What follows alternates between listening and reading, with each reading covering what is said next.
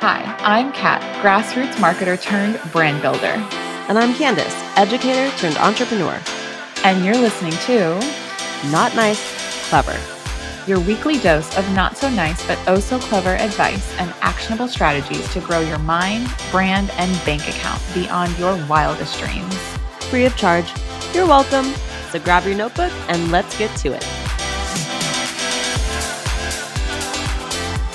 In today's mini episode, we are answering the question that has come up in a lot of our client sessions lately about ChatGPT and the importance of sharing context when using AI to amplify your content, amplify your systems, amplify your brand. It's so often overlooked. So that is what we're answering today. Candace, I've lost count at how many times I've walked clients through of how to leverage context here, right? Exactly. So we're recording this really for our own benefit because next time someone asks, we're going to be like, first listen to this episode and then contact us. Hashtag leverage.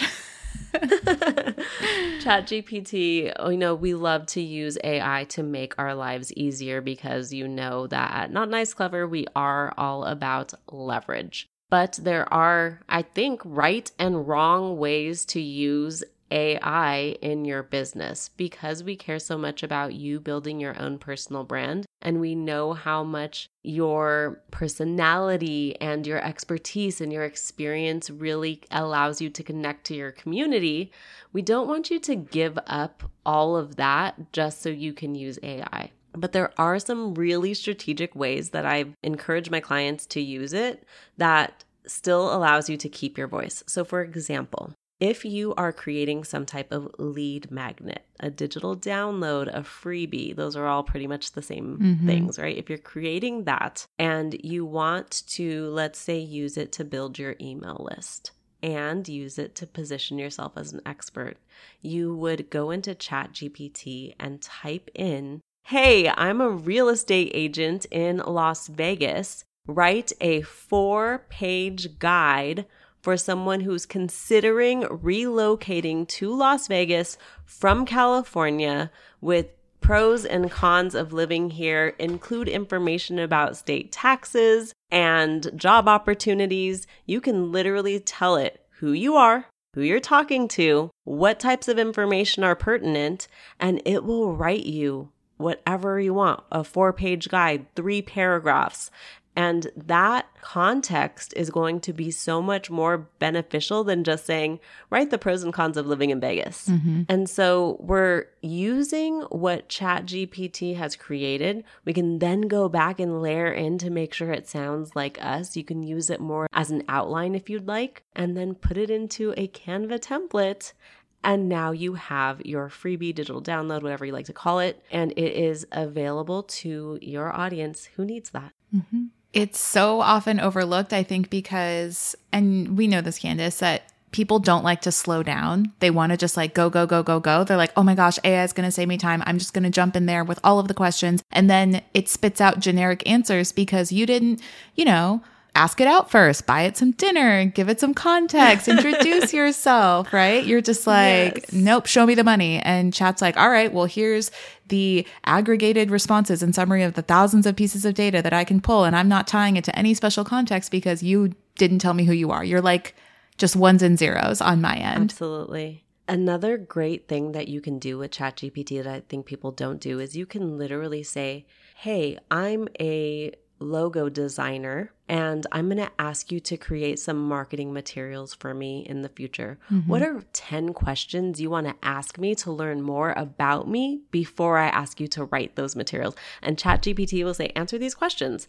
And maybe they'll ask you, what price point are you selling at? How long have you been doing this? It'll ask questions to actually generate the information that it needs to give you even better results when you ask them for that task. That's very meta of you to ask it the questions that you're going to answer so you can ask it questions. Yeah.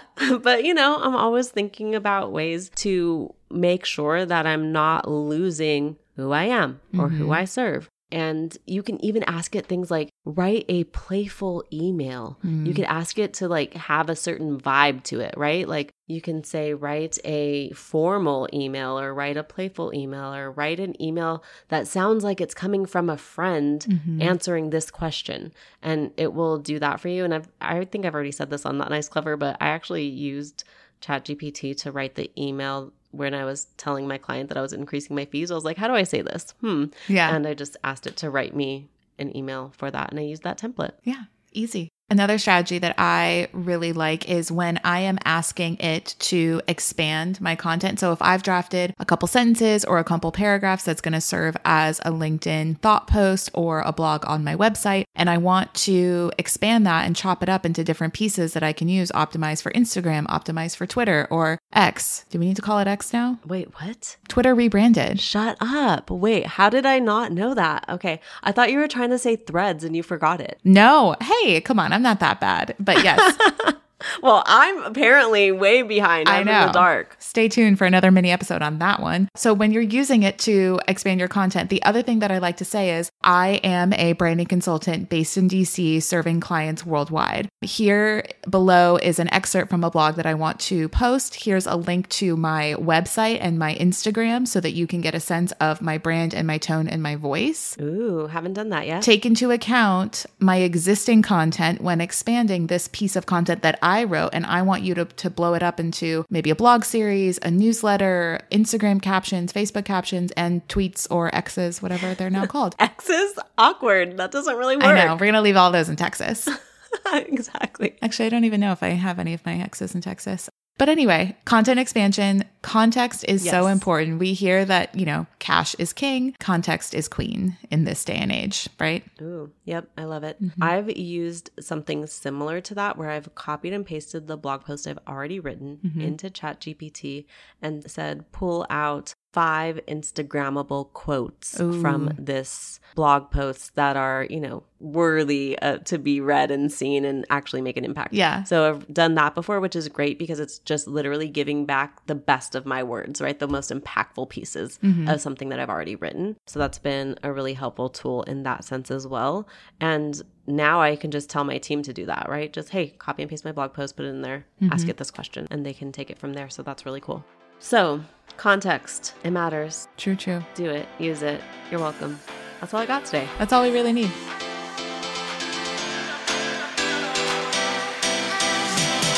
Thanks for joining us on Not Nice, Clever. Remember to follow our podcast wherever you listen to audio. And head to www.notniceclever.com to connect for more. Drop a question, we'll shoot you an answer. We're not gatekeepers here. Signing off, you're not so nice, but oh so clever besties that mean business. See you next week.